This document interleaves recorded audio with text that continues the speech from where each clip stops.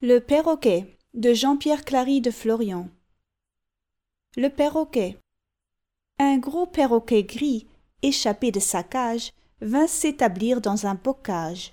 Et là, prenant le temps de nos faux connoisseurs, jugeant tout, blâmant tout, d'un air de suffisance, au chant du rossignol, il trouvoit des langueurs, critiquoit surtout sa cadence. Le linot, selon lui, ne savoit pas chanter. La fauvette auroit fait quelque chose peut-être, si de bonne heure il eût été son maître, et qu'elle eût voulu profiter.